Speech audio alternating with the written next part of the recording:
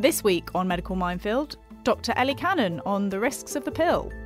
I don't think contraceptive options are particularly great, to be honest. I think they generally all tend to have side effects, all tend to have risks. But the absolute risks are still tiny, and this is all about a weigh up of benefit. For example, we know that the contraceptive pill protects against endometrial cancer.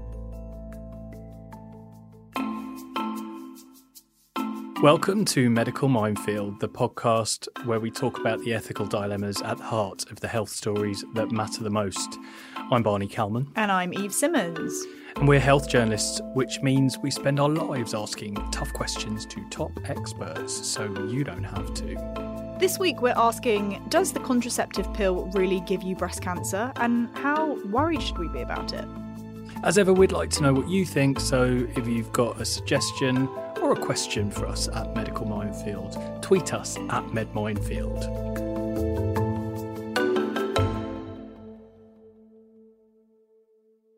Now, Eve, I'm warning you, this episode is going to be bloke tries to talk about hormonal contraceptives. We'll help you out, which is something that I know very, very little about. But there was a study that was published earlier this week that looked at the risks of the mini pill. The mini pill is a pill that contains one key female hormone, which is called progesterone. The drug is progestogen or progestins. The terms seem to be interchangeable. This is an alternative to the combined pill. Mm-hmm. The combined pill contains another female hormone, estrogen. Mm-hmm. And progesterones. People take the mini pill if they don't have a good time on the combined pill. There can be slightly different side effects. Some people suffer migraines on the combined pill, I know. And traditionally, if a woman is over 35 and smokes or has risk factors for cardiovascular disease, it's thought there is a slightly greater risk of heart problems or blood clots and such like with the combined pill, so they might be recommended to take the mini pill. But what this study showed was something a bit different. It was the first study that really looked at the breast cancer risk, and progesterone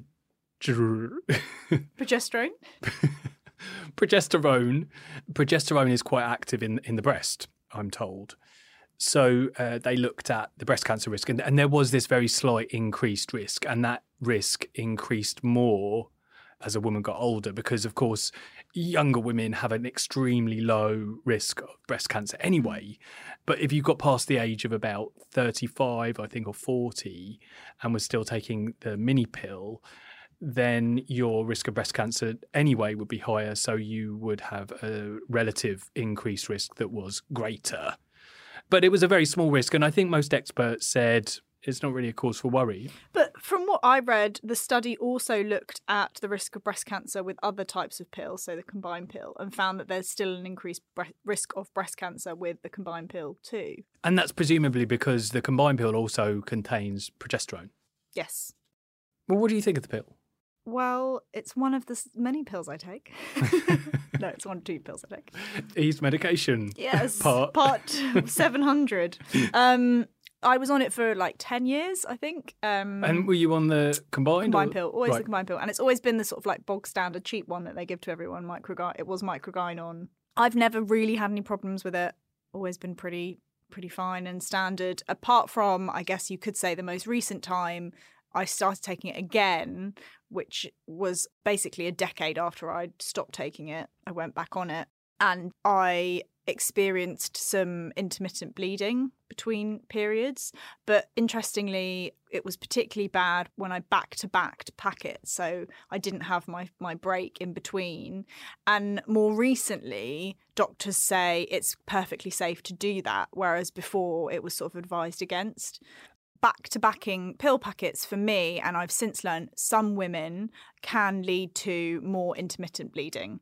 So although doctors say it's completely risk-free and, well, there's not high risks of taking pill packets back-to-back and not having a break. However, you may experience some intermittent bleeding. People say the risks are very small of these contraceptives, and obviously when they were brought in, I think it was in the 60s, wasn't it, that the pill came in, and it was a revolution because prior to that, women had had very little control over whether or not they got pregnant, which could be quite life-changing. Arguably, one of the most liberating discoveries for women. Nowadays, there are a huge variety of options with contraceptives. So why would you take something that affected your hormones in such a way? And even if there was a small risk of things like blood clots. Well, the argument has always been, hasn't it, that if there was a male pill in the same way or a different type of male contraceptive, then it would be risk-free. And the only reason why there's these risks is because not enough research has been done to find something that's safe because it's taken by women and no one cares enough about women. So why the pill instead of something like the coil or... Well, so the coil, condoms? There's two types of coils. One of them is a hormonal coil, so it does still involve hormones, and the other one is a non-hormonal coil. Some women do opt for that because they'd rather not have the hormones. However, it does involve a minor procedure. The hormone one's called Mirena, isn't it? Mirena, yes. Nice. Yeah, lovely. Some women feel uncomfortable about the prospect of having a metal thing inside you. Also, I know that some women find it can be complicated if it can get mislodged and it has to be replaced, I think, every 5 years. Do people still use the diaphragm? I only know about it from friends. What about femidoms? I don't know. I can't possibly comment. Never seen one, never used one. Have you never seen one? No. They're very strange looking. I imagine things. it looks a bit like a moon cup. No, it's kind of like a tube. It's like not a slinky, but it's a long tube with a yeah. I mean, look, Julia, our producer, is holding up a picture. Why would you do that? I don't understand. Why not put the condom over the thing that it easily goes over rather than trying to insert a bag? Maybe the idea is that you can be pre-prepared. Is that like... You're taking control. Have you ever been of on a your date where health. someone's already been wearing the condom? Answer me that. No. Good. I'm really glad. I've heard it happens. I'm not surprised. But anyway, a male pill has not yet been invented. Well, it has been invented, but one that is effective has not yet been Do you invented. think that do you think men would take the pill? That's the argument, isn't it? That they wouldn't take it? Women I bet you they wouldn't would take have it. to rely on men to control their own reproductive health. Would women ever trust men to take the pill? That old chestnut. I wouldn't. Really? Why not? No. Useless. Don't worry, love, I'm on the pill. Oh, right. Okay, fine then. Anyway, what were we talking about? Risks of the pill, breast cancer. But I was interested to read a piece this week in The Times by Charlie Goins-Eglinton, who I believe is one of their fashion editors, about how she stopped taking the pill the minute that her sister was diagnosed with breast cancer at the age of 32. Right. Her argument is, so they have the BRCA gene in their family, which... Fortunately, Charlie says that she's been tested and she doesn't have, but her sister did. Both of their grandmothers died of breast cancer, and I think her paternal grandmother, they think that that's where the BRCA gene came into the lineage of their family. Can I ask you, if you discovered you had the BRCA gene, would you have a preventative mastectomy? Yes. Really? Mm-hmm. Also, because don't they do a reconstruction? Yeah, they can do, can't they? Yeah, and... They're very realistic. Probably better. Anyway, so what was interesting about this piece was that she felt that she had been on the pill for a decade, I think, and no one at any point had told her about any of the risks. And she felt that her sister was diagnosed with breast cancer at a very young age, and for her, the risk just wasn't worth it, and she stopped taking it. And also argued that women should be counselled properly about the risks. Absolutely. There was an argument that I got into on Twitter, of course.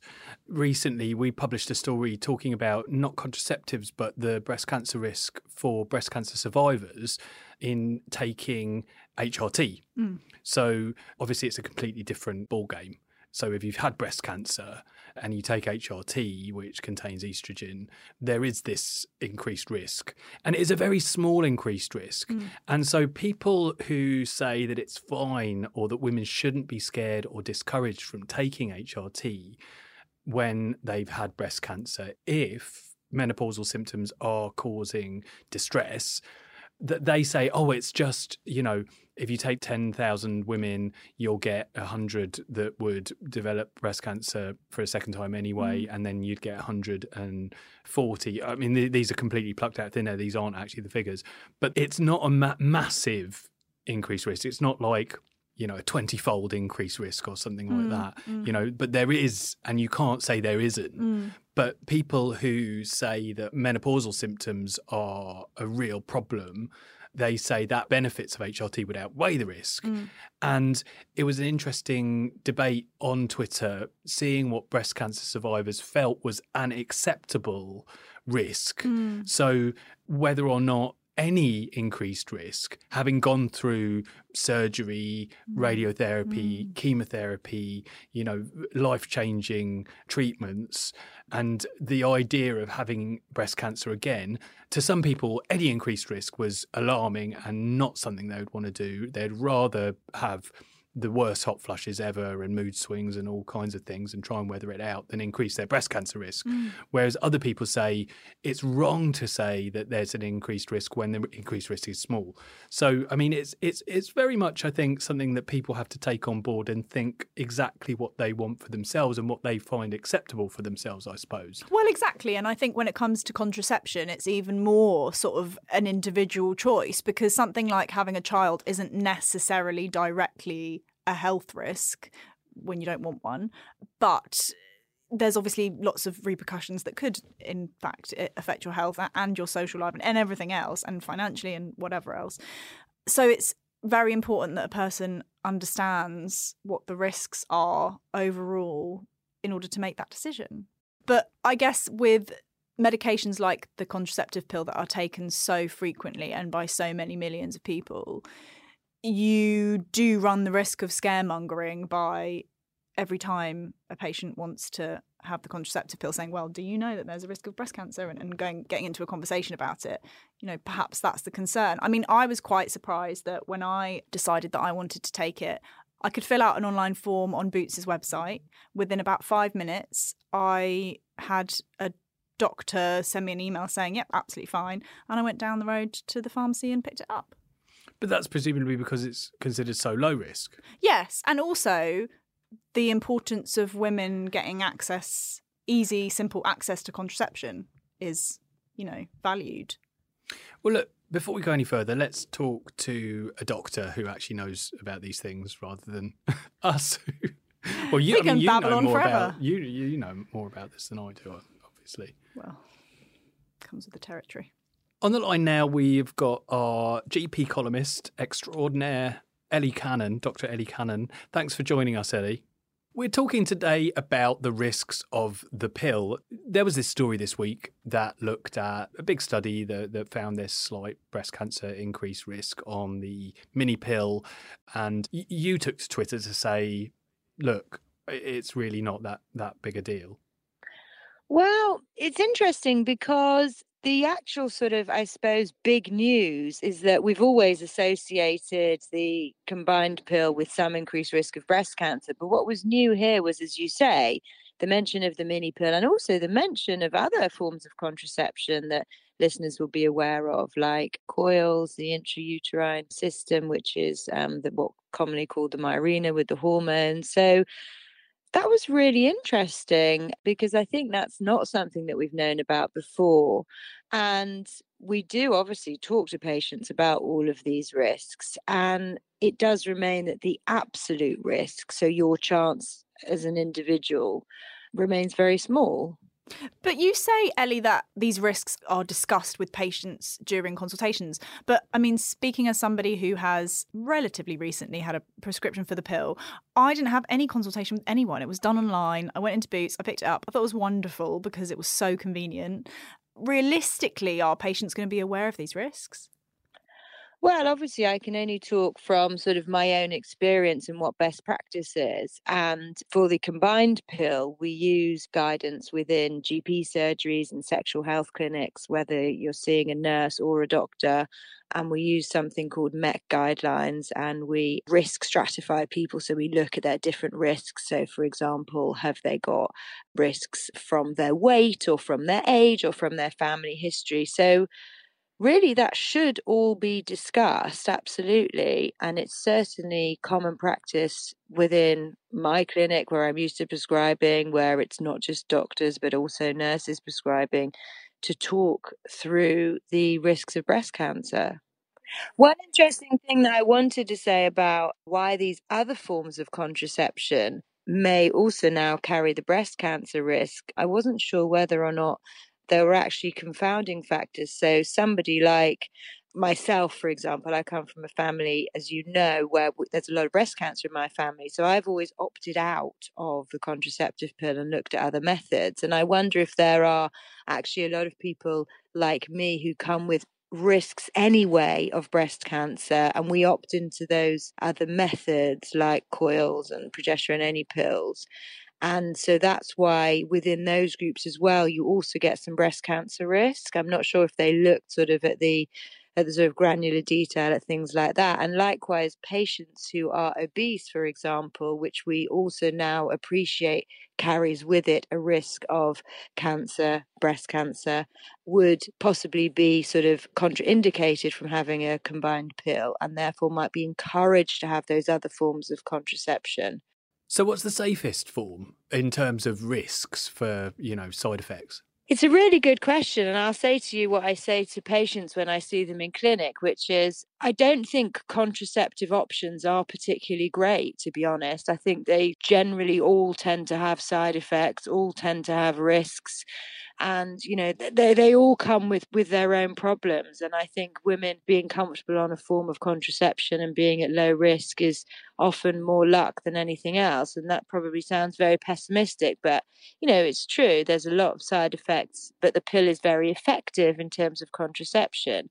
There's less effective methods across the board, right down to sort of using a condom, but obviously they also have their own issues. Coils can change your periods, both making them heavier and making them lighter, and lots of different things. Implants can be sort of associated also with a lot of period irregularity. So I think really, as a headline comment, I don't think there are great options. I think it's making do a lot of the time. What are the risks of condoms? Well, the main risk of condoms is that they're operator dependent, so they don't actually always work, and they fall off and they split, and people don't like using them, and sometimes, it's too late or this sort of thing. So, I mean, that's really the main risk. What about the non-hormonal coil, which I believe is that the IUD? The problem with the IUD, and interestingly, the IUD is also mentioned in this report as well as even slightly increasing your breast cancer risk, which is why I wonder if that's actually to do with other factors. So the problem with the IUD that we find in practice is that it makes women's periods very heavy. So if you are a woman who would already describe your periods as heavy, then you wouldn't recommend an IUD to somebody because of that reason. Does it make them painful as well? No, not necessarily painful, but it makes them heavier and longer, and so that sort of can be an issue. Any coil is not really appropriate for somebody who's not in a consistent relationship, because coils carry a risk of sort of infection traveling up into the tube. So what we call pelvic inflammatory disease, pelvic infections. So it's really for somebody in a stable relationship. And also, as we've sort of seen in the media in the last sort of few years, coil insertion and removal is not always a walk in the park. It is for a lot of women, particularly if you've already given birth. But if you've not given birth, having a coil fitted can be quite uncomfortable. And getting an appointment to have one is not as quick and easy these days as well, is it? Well, getting an appointment to have one, I would describe myself in London as being sort of a bit like sort of trying to get concert tickets to see Madonna. I mean, it's impossible, I have to say, and I speak from personal experience trying to get one and trying to get them for my patients. We have in London a system where you have to click on a certain link at the right time of day, and if you're lucky, there'll be an appointment at a specific time. So yeah, it's not easy. It's not easy to get them. We haven't resourced sexual health clinics as well as we should have done, and a lot of GP surgeries don't offer coil clinics because they don't have capacity to anymore. So there is quite an issue, as you say, getting them. Ellie, can I ask, where do you stand on femidoms? I don't think I've heard that word for about 20 years. It's certainly not something that patients are asking for or that Does it still exist? Was it just the 80s? I do not know if they do still exist or not. And I haven't. We used to use contraceptive devices called caps and diaphragms, and I haven't. Oh, yeah, that's what I was asking about. Anybody using one of those for a long time. So, I mean, is it time to bring back more low-risk methods, I suppose? I suppose it's not low risk if you get it stuck. Can I ask a question for some of my less educated friends? Oh. What about the pull-out method? Well, I mean, obviously that is... Are you going to say it's not a method? It's not really a method. I mean, it's pretty flawed. And also there are sort of natural forms of contraception. People use sort of timing of their menstrual cycle and things like the natural cycles. Yes, and things like natural cycles. But don't they just get you pregnant? Well, it depends which way you use it. It's the same system, isn't it? You either opt in at a certain time or opt out at a certain time. Yeah, I mean, look, they are not great methods of contraception. It depends how difficult it would be for you to have an unwanted pregnancy, but they're not great methods of contraception. So to sum up, you've got a patient in clinic this week saying, "Oh, I've read this scary story. Apparently, the pill I'm on raises the risk of breast cancer. Should I switch?" Okay, so it would really be the individual discussion with that person. I think if you look at this study, certainly if they were under the age of 30, then I would say you don't even really need to think about it because the risks are so incredibly small at that age. We also know, importantly, that the risks go once you come off the pill, so that's really good. And then otherwise, just sort of general chat through of what their other risks might be coming from and whether there are other reasons to switch. Sounds like very sensible advice. What if the patient was 31, almost 32? Is that how old Eve is? Yes. I would be having a chat to you about your other risks, but the absolute risks are still tiny. And this is all about a way up of a benefit. I mean, for example, we know that the contraceptive pill protects against endometrial cancer. So there's a benefit and a risk reduction right there. So it's all about weighing up all of those things as well. Excellent. Well, you've put my mind at ease. Thank you very much for joining us, Ellie. Cheers, Ellie. Thank you.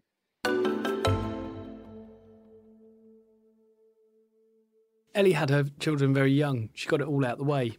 Yes, she did it. She did it in a very clever idea. way, didn't she? And now she's on top of the world. Yeah, in her 40s, free and easy with I think you have children who are almost leaving home. These days, let me tell you, I think you have to be very lucky to be in a position to find the right person to do that with at that age. What do you mean? Well, to find the person that you want to have a family with and spend the rest of your life with, and, you know, at the age of 25, you don't know who you are at the age of 25. Ellie obviously did. Before when we weren't recording and having a natter, you were talking about an article by Elizabeth Day that you'd read recently. Our pal Liz. Our pal Liz, yeah. Barney and I are slightly obsessed with Elizabeth Day. Yeah, I don't know if it was an article I read or I heard on a podcast, but I listen to a lot of podcasts that she speaks on because I love her. And she often talks about how, obviously, her heartbreak at the fact that she hasn't had a child and she's battled fertility problems, which has meant that she hasn't been able to get pregnant and she's desperately wanted a child.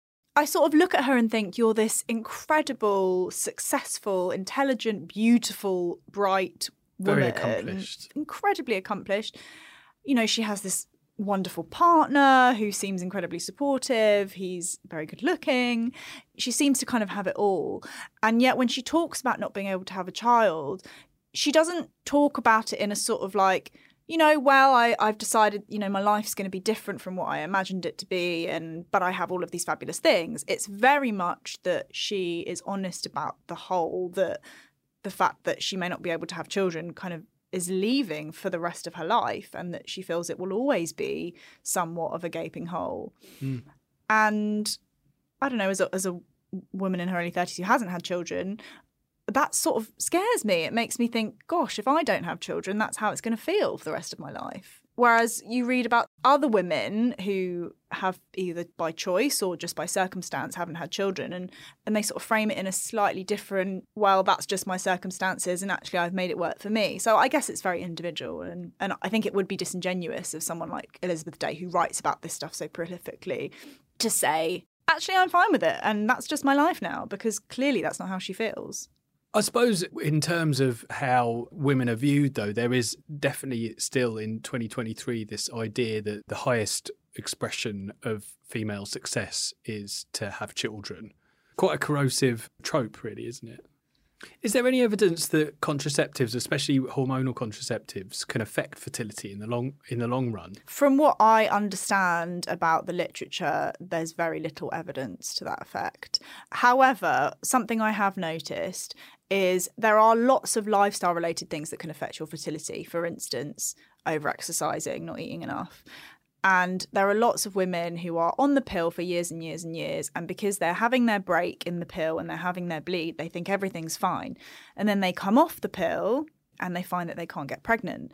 And actually, the reason why they can't get pregnant is because they're exercising too much. They don't have a level of body fat that is needed to get pregnant. Their hormones are all over the place. And of course, it's easy to put it down to the pill. Well, I've been on this pill for 10 years, that's why. So what would your advice be to women then? Just take it. Just take the pill. pill. No, I'm joking. I don't know. Actually, the conversation with Ellie has made me reevaluate my chemical choices slightly. Why? Because my dad died of cancer quite young, which makes me think that there's probably some sort of genetic predisposition somewhere along the line. And I don't particularly want to increase that risk anymore if I can help it. I don't want breast cancer. And although, as a health journalist, I know the risk is incredibly low and we take risks every day and blah, blah, blah, there is something that sort of makes me think, well, if I could avoid it, perhaps there's a better choice. However, I don't particularly want really heavy periods. I don't like the idea of having to have a procedure to have a coil fitted. I don't want an implant in my arm. And what's the other one? Femidom?